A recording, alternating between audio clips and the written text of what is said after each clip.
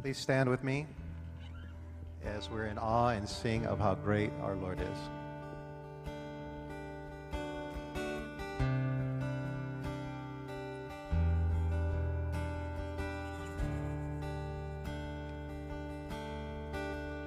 You give life, you are love, you bring light to darkness, you give hope, you restore every heart that is broken. Great are you, Lord. It's your breath in our lungs, so we pour out our praise to your breath in our lungs, so we pour out our praise to you only.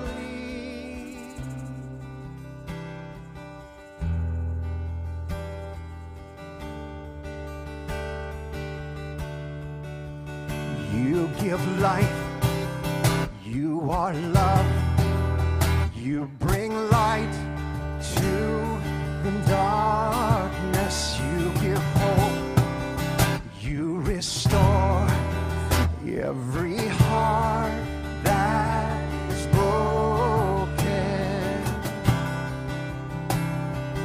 Great are you, Lord. It's your breath in our lungs, so we pour out our praise.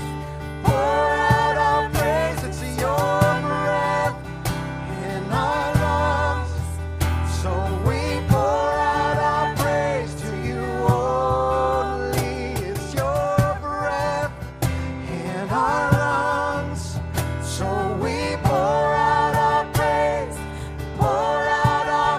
It's your breath in our lungs, so we pour out our praise to you only, Lord.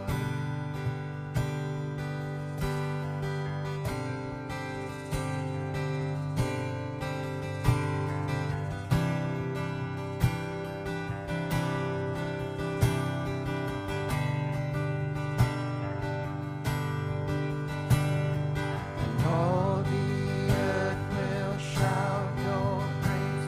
Our hearts will cry, these bones will sing.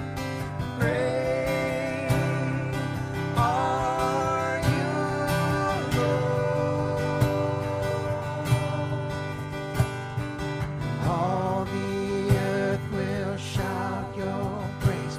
Our hearts will cry, these bones will sing. Great are you,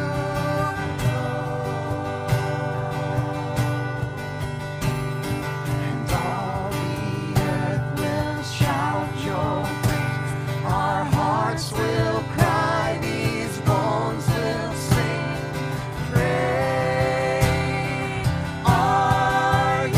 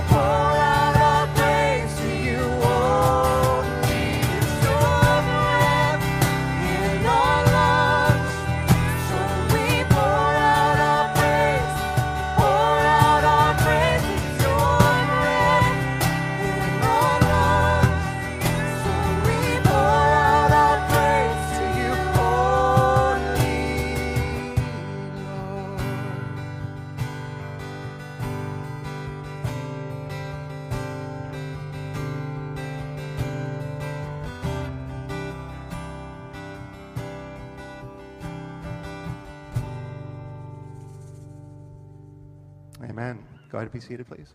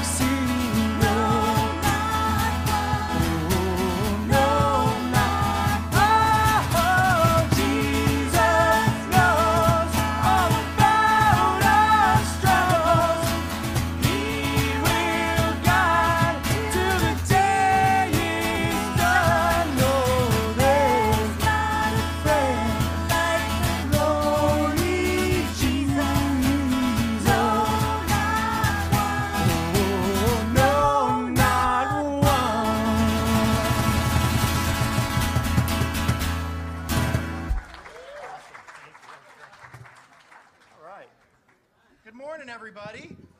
I am Joe Collins. It is awesome to be here this morning. I appreciate everybody that helped us put the worship together this morning, the people that are working in the kids' classes, the people that were here early setting up, the worship people, the people that led us in song, the brothers that prayed. Let's give them all a round of applause. I want to say thank you.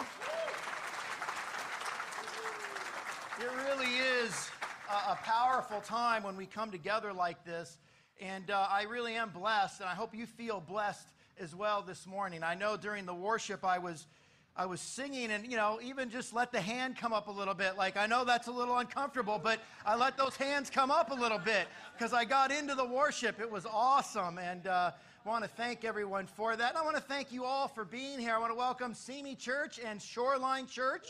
It is great to be together. This is a historic moment. It is our first time coming together as two churches for a worship like this. We're going to do more in the future, but it is really great to be together this morning.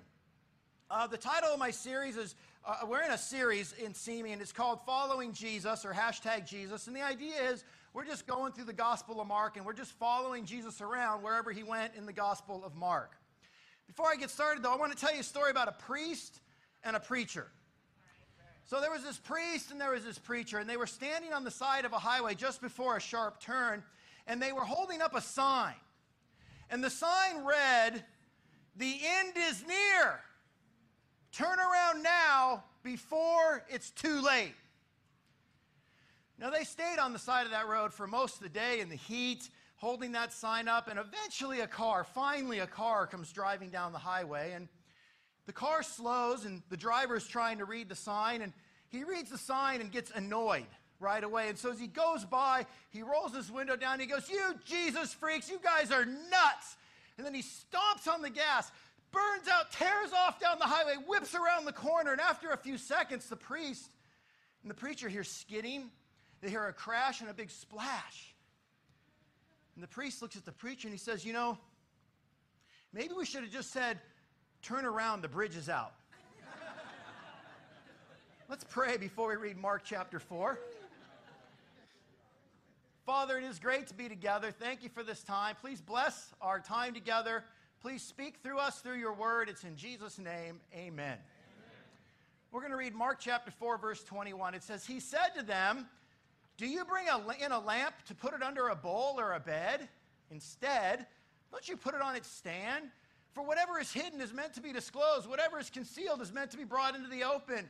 If anyone has ears to hear, let them hear.'" What we're reading is from Mark chapter 4. It's kind of in the middle of the chapter. Before this, for the first 3 chapters in the book of Mark, Mark is kind of following Jesus around as he traveled in Palestine. This is a simple map of Palestine, and up at the top we have the province of Galilee, and that was where Jesus spent almost his entire public ministry, up there in Galilee. In fact, most of his life he was raised in Nazareth. And for almost his entire life, except for a few times when he would travel down into Judea to the city of Jerusalem for various festivals and worships at the temple, he spent the majority of his time up there in Galilee. And Mark kind of follows him around from city to place and etc. But Mark doesn't just follow Jesus around. He also reveals a few things to us about Jesus. Number one, he reveals Jesus as the Christ.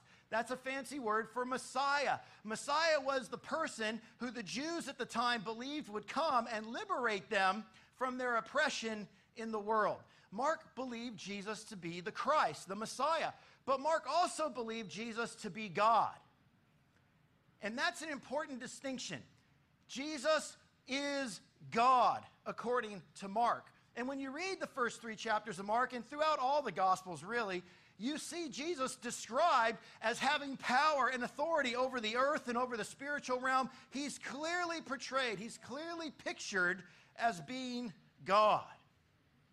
Now we get to chapter 4 of the Gospel of Mark, and Mark takes a little detour. He doesn't really talk about where Jesus is in this chapter. We can assume that he's in Galilee, and there's a good chance that he's probably traveling around the Sea of Galilee. But what Mark does in chapter 4 is he basically gives us some teachings of Jesus. He begins to focus on what Jesus taught when he was on the earth. And he specifically talks about 4 parables: the sower, the lamp on the stand, which is what we just read, the growing seed, and the mustard seed. Now, in order to understand this, I want you to know what a parable is, because that's very important. When you see the teaching of Jesus, he often taught in parables. As a matter of fact, when big crowds were around, which was often the case, he taught in parables. And even his disciples were baffled. Why do you teach in parables? Sometimes they didn't even understand the parables. But he explained to them that, look, when I teach in parables, the basic gist of it is when in any given group of people, I'm not really interested I want everyone to respond, but not everybody's going to respond. And so when I teach in parables, what I'm really trying to do is I'm trying to bring forth the cream of the crop. I'm trying to find the people who are really interested, who are really searching. Those people will actually seek out the meaning of a parable. Everyone else will just kind of let it go in one ear and out the other. And so Jesus frequently, when he was in public, taught in parables because he was really calling people out of the crowd. He wasn't just calling the whole crowd. He was looking for people who really wanted to know what he was trying to teach them. And when he taught in a parable, those people would come forward. What does that mean? Tell us more. They were intrigued. Other people thought, well, great little homily, great little story, and maybe they didn't continue to pursue. So that's why Jesus taught in parables. But a parable, when you break it down in its most basic definition of what a parable is it's a comparison. In fact, the word parable means to lay side by side. And the idea is so that you can look at the two things and pick which one is better. That's the idea of a parable. So Mark, in his gospel, gives us in chapter 4, 4 parables right in a row. And I believe Mark did that on purpose. Mark, as a gospel writer, is also making a point to you and me. And that's an interesting thought if you've never thought about this before, but when you study the Bible, one of the things to know when you read a gospel is they are actually sermons. That's really what they are. They're long sermons. And each gospel writer had a point. He had several points that he wanted to make based on the teachings of Jesus Christ. So when Mark puts these 4 parables together in Mark chapter 4, he does it for a reason. He's making a point. Now that doesn't change what Jesus the message of Jesus, because Mark understood the parables. He was able to order them in a way where he was able to make the points that Jesus would have made. You follow me? So here we are in Mark chapter 4, and we're reading the second parable. But to understand the second parable, the parable of the lamp, we have to understand the parable of the sower. I'm not going to read the parable of the sower. We don't have that much time. But I will tell you the basic story. A farmer is scattering seed, and it lands on all different kinds of soils. It lands on a path, it lands on rocky soil, it lands on weedy soil, and it lands on good soil. And only the seed that lands in the good soil actually grows, actually produces a usable crop. The seed that lands on the path, it's too hard, it's not open, it doesn't receive the seed, eventually birds eat it, and it goes away. The seed that lands on the shallow soil, it gets started, that's great, but as soon as it gets hot or it doesn't rain, the plant dies because the roots aren't deep enough. The seed that lands in the weedy soil, it doesn't grow successfully because it's constantly competing for space with the weeds, and eventually the seed dies. Only the seed that lands in the good soil is the seed that grows. So what's the comparison that Jesus is making? Well, he's simply saying there's a difference between good soil and bad soil. Bad soil is unopened. It's hard, like a path. Bad soil is shallow. It's not serious, like rocky soil. Bad soil is also weedy. It's divided. It's got too many other things competing for the attention of the seed, and so it doesn't produce good fruit. All of those are bad soil, but good soil is open, it's serious, and it's undivided. It receives the seed and produces a crop. Now, Jesus explains to his disciples that the parable, that what he was trying to communicate by the parable, because they were actually kind of confused by it, was that the seed represents the Word of God. And so what Jesus is telling the people is, look, only those people who are open-minded, only those people who are serious, and only those people who are undivided actually can receive the Word of God. Those are the only ones that the Word of God has an effect on. It has no effect on a hard heart. It has no effect on a shallow heart. It has zero to almost no effect on a weedy heart, a divided heart. And so Jesus' point to people was, look, you got to get all the stuff out of your life that's hindering you from receiving the Word of God. You've got to clear it all out, and you've got to receive the Word of God as good soil would receive a seed. That's the point of the parable of the sower. But there's something else here that's really interesting. Mark goes on to tell us a second parable, and we have to know the sower to understand the lamp. And so we see here in Mark chapter 4, verse 21, do you bring a lamp and put it under a bowl or a bed? Instead, don't you put it on its stand? For whatever is hidden is meant to be disclosed. Whatever is concealed is meant to be brought to the open. If anyone has ears to hear, let him hear. Now here's another parable, and it's another comparison. And the comparison here is a lamp on a stand and a lamp under a bowl. You tell me, which is better? I'm asking. The lamp on a stand, right? A lamp under a bowl is pointless. There's no purpose to that. So it's very obvious. The parable is very simple. Okay, Jesus is saying that a lamp on a stand is better than a lamp under a bowl. So what would be his point? Why would Mark put this at the end of the parable of the sower? Well, here's what I propose. I believe what Mark is telling you and I is that not only do we have to receive God's word, but we also have to spread God's word. You see, the field becomes the sower. And that's all consistent in the teaching of Jesus Christ. Jesus rains his blessing. God rains, pours down seed. He blesses us in every possible way. Believers and unbelievers alike, but especially believers. Even more blessing gets poured down on believers. And now the question is, how well are you receiving it? Are you taking it in? Are you getting the most out of it as possible? Are you deep? Are you serious? Are you undivided? Are you able to take it in and let it produce crop? But it doesn't end there. Now are you spreading it to other people? So not only are we responsible for receiving God's word, but we are also responsible for spreading God's word. The Sermon on the Mount, the greatest sermon ever preached, Jesus said this. Use the same parable. Verse 14, you are the light. This is Matthew chapter 5. You are the light of the world. A town built on a hill cannot be hidden. Neither do people light a lamp and put it under a bowl. Instead, they put it on its stand, and it gives light to everyone in the house. In the same way, let your light shine before others, that they may see your good deeds and glorify your Father in heaven. That phrase there, when he says, you are the light of the world, the word you is emphatic, and it could be translated like this. You and only you are the light of the world. You know, we like to think of Jesus as being the light of the world, and he certainly is, capital light of the world, and he certainly is the only one. But did you know that you and I are also lights of the world? That's what we're called to be, that God doesn't pour his blessing out on you for having an effect only that's beneficial to you, but he blesses you so that you would pass that blessing on to someone else, that you would share that blessing with other people. And you know what? If you don't do it, who will? I think we run into a danger as Christians. And the danger is we focus on our need to receive. And we do need to receive. Every last one of us needs to have the blessing of God poured into our hearts. And we need to take control of our hearts. We need to make sure our hearts are good soil so we can receive as much of the seed as possible. And we can, and out of that can come as much growth and change in us as possible. But, and there's a big but, it doesn't stop there. And we sometimes fall into that trap of thinking it's all about us.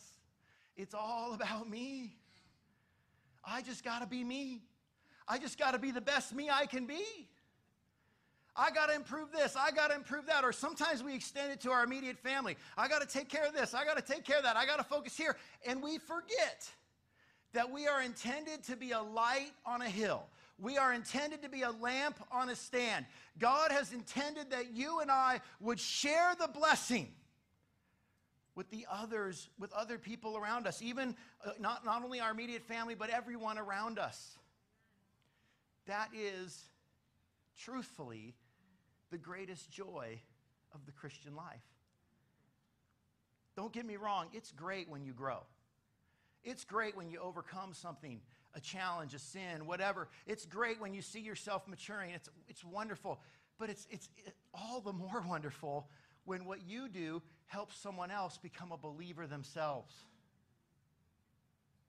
How much greater is that? How much more glory do you give God? Because now there's two good soils in the world when there only used to be one. You think about when people win a race, we put them up on a podium. When people do something great, they go up and give a speech. When people perform, we put them on a stage. There's something wonderful about letting our light shine in the world. When good things happen, we broadcast it. We put it out there for everyone to see. And that's exactly what Jesus wants you and I to be. The light to the people around us. We've got to intentionally and we've got to deliberately spread the word of God to the people around us. You know, a lot has gone on in the last 6 months between Simi Church and Shoreline Church. And I really believe God is doing something great. I really believe God wants to bring us together so that we can share a vision, we can share each other's faith, we can help each other get the weeds and the rocks and the hard soil out so that we can be better receptors of God's word together. But I believe that God also wants to send us out. He does want to see churches started in communities where people live so the light can be brought to them. And that's what we're trying to do. If you don't know what's been going on between Simi and Shoreline, I don't know what to tell you. I've had so many conversations and announcements. I don't know. You were under a rock for the past 6 months. I'm glad you're here. You crawled out. Great. But what's happening is we are coming together. We want to be one church because we eventually want to launch another church. Because we want to be a light to the people in Oxnard, Ventura, and Camarillo. I'm not saying there aren't people down there that aren't a light now. You are, don't get me wrong, but we want to be focused and deliberate, and we want to build something down there that thrives and survives. And we want to build something up here that thrives and survives. And who knows, maybe God will bless that, and then we could even get over to that barren land over there in Westlake. That God-forsaken heathen land over there. That path has been hard over there for a long time, but we got to get in there. But wouldn't that be great to be part of something that moves and grows and spreads as exactly as God is calling us to do? It's the joy of the Christian life. Any person that's been part of someone else's conversion knows exactly what I'm talking about. There's something thrilling. There's something deeply satisfying. There's something incredibly powerful and motivating about seeing someone's life be turned over to God. And now I'm not going to, make a sales pitch here. Our lives don't always get better. We just get saved. And then the more we work on our heart, the better it is, and the more fruit God can produce in us. That's true. But it isn't always an easy life. And it isn't always a good life, but it is a saved life. And that's what we really are about. That's what really God is all about. He wants us alone. It has been given to us to spread God's word throughout Ventura County. It has been given to you to spread God's word throughout your neighborhood. Do you realize that Jesus wants you on a stand? He wants to put you up for all to see so that you can be a light to the people around you and the people in your community.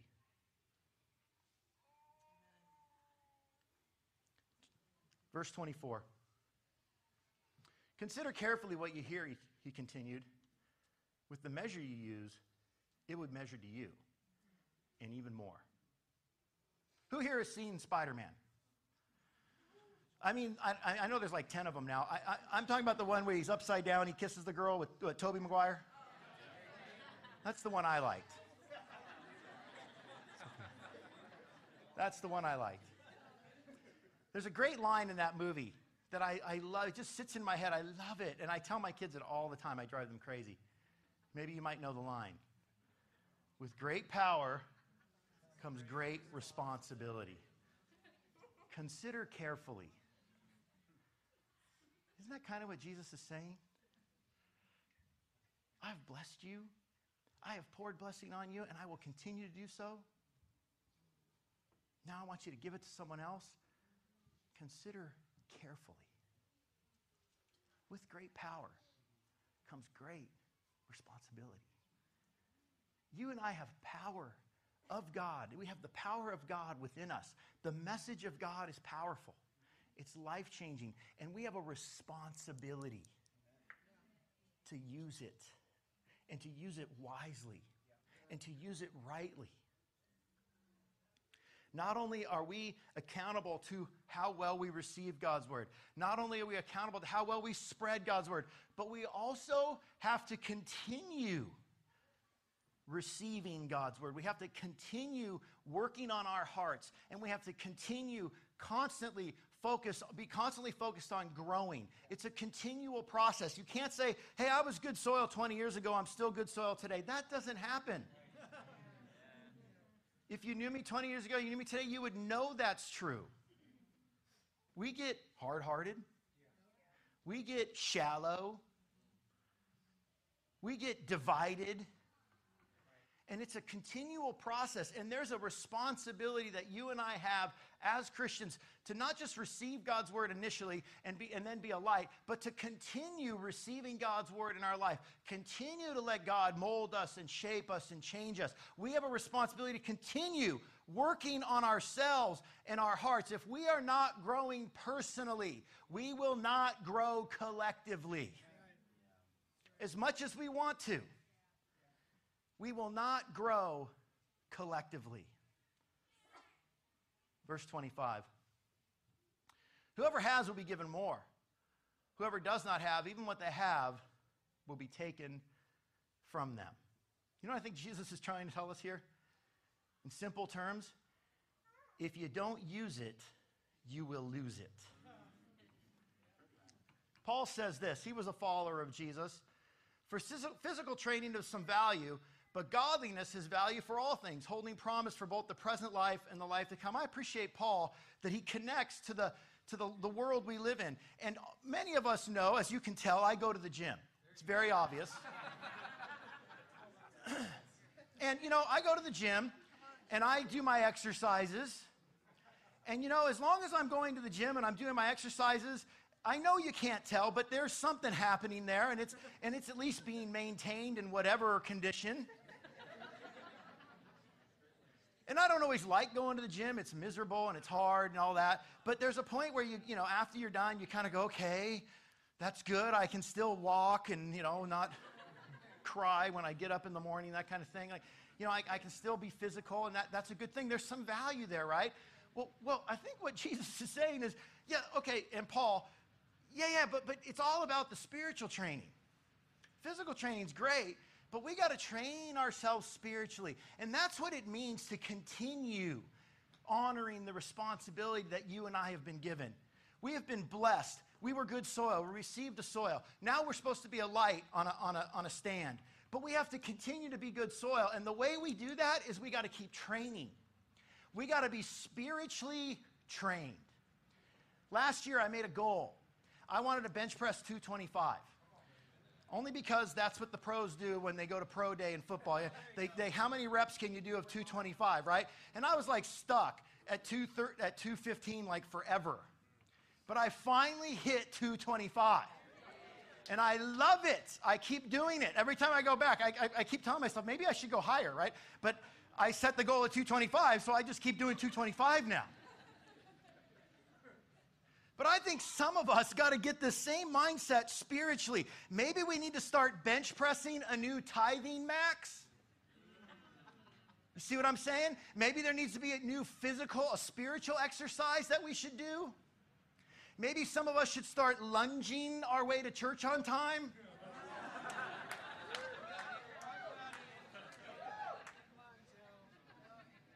You know, sometimes you want to improve your time. You want your, what do they call that? Your best time or your personal best, your PR. Oh, it's PB, personal best. PR, I never heard of it's PR? Never heard of that one. All right, PR, personal record.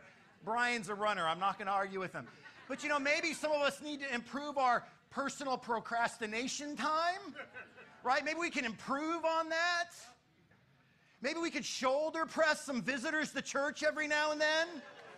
You see what I'm saying? Like, there's a point here, guys, where it's not all about just us and what we've gotten and, okay, now we can walk around holding a sign. No. We have to keep working at it, because if you don't exercise your faith, you will lose it. That's the warning. Consider carefully what you hear. It doesn't just stay there. If it did, I would never go to the gym again. I hate the gym. I only go because I have to keep working out to have some kind of muscle somewhere on my body.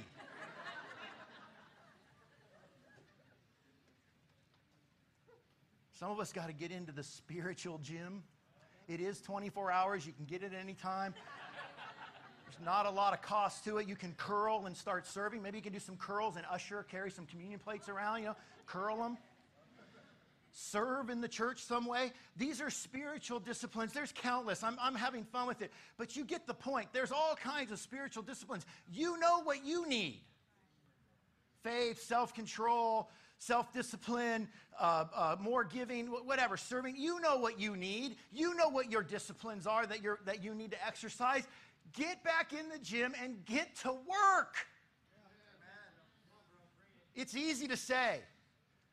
We want two churches. It's easy to say we're going to come together, and at some point we're going to launch another church down in the down the grade, as we call it. But guys, we are out of shape. If you think we're going to do that and it's just going to happen, I can't say what I was going to say. You're crazy.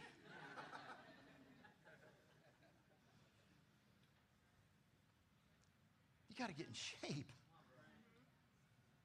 Spiritual shape.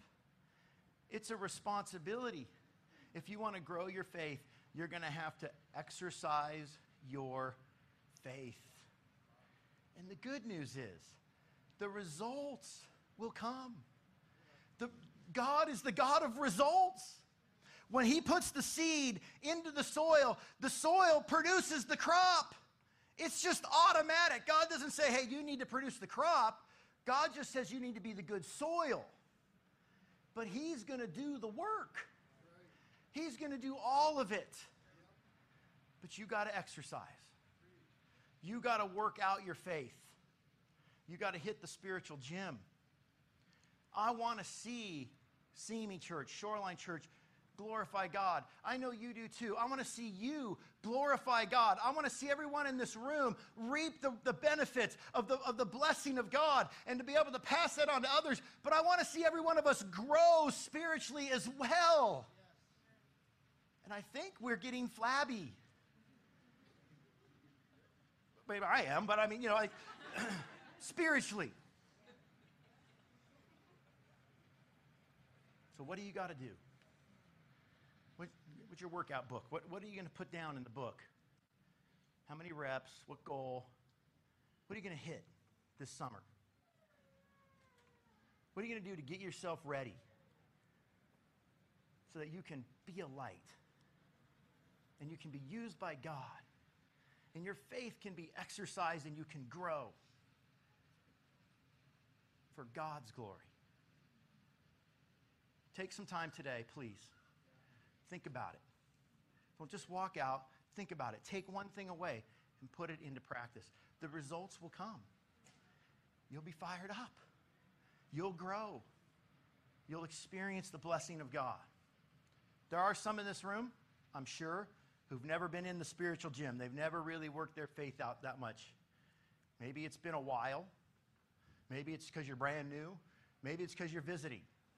It's never too late to start. At least that's what the trainers tell me in the physical gym. It's never too late to start. Let's get in that gym. Let's exercise our faith. And let's give God the glory. You know, that preacher and that priest, you know, they were on that side of the road, and that guy went by, and he didn't heed the warning. And the truth is, when we try to be a light, not everybody's going to listen. And sometimes they're going to go ripping around that corner, and they're going to go right off the bridge. It's going to happen. But at least we can give everybody a chance. At least we, if we take the responsibility upon us, and if we continue to grow, we can give everybody the chance. We can be like the priest and the preacher holding the sign up as people go by. And isn't it going to be great when this time next year we come together and we can't meet here? Because we got to find somewhere else. This is going to be great when sometime next year we've got 2 churches and they're growing and they're thriving. Isn't it going to be great when next year you're not the same person that you are when you walked in this room today, because you've grown and you've changed and you've let the Word of God into your heart and you've let it produce fruit. Let your light shine. At this time, we're going to stand. Peter's going to close us out with song.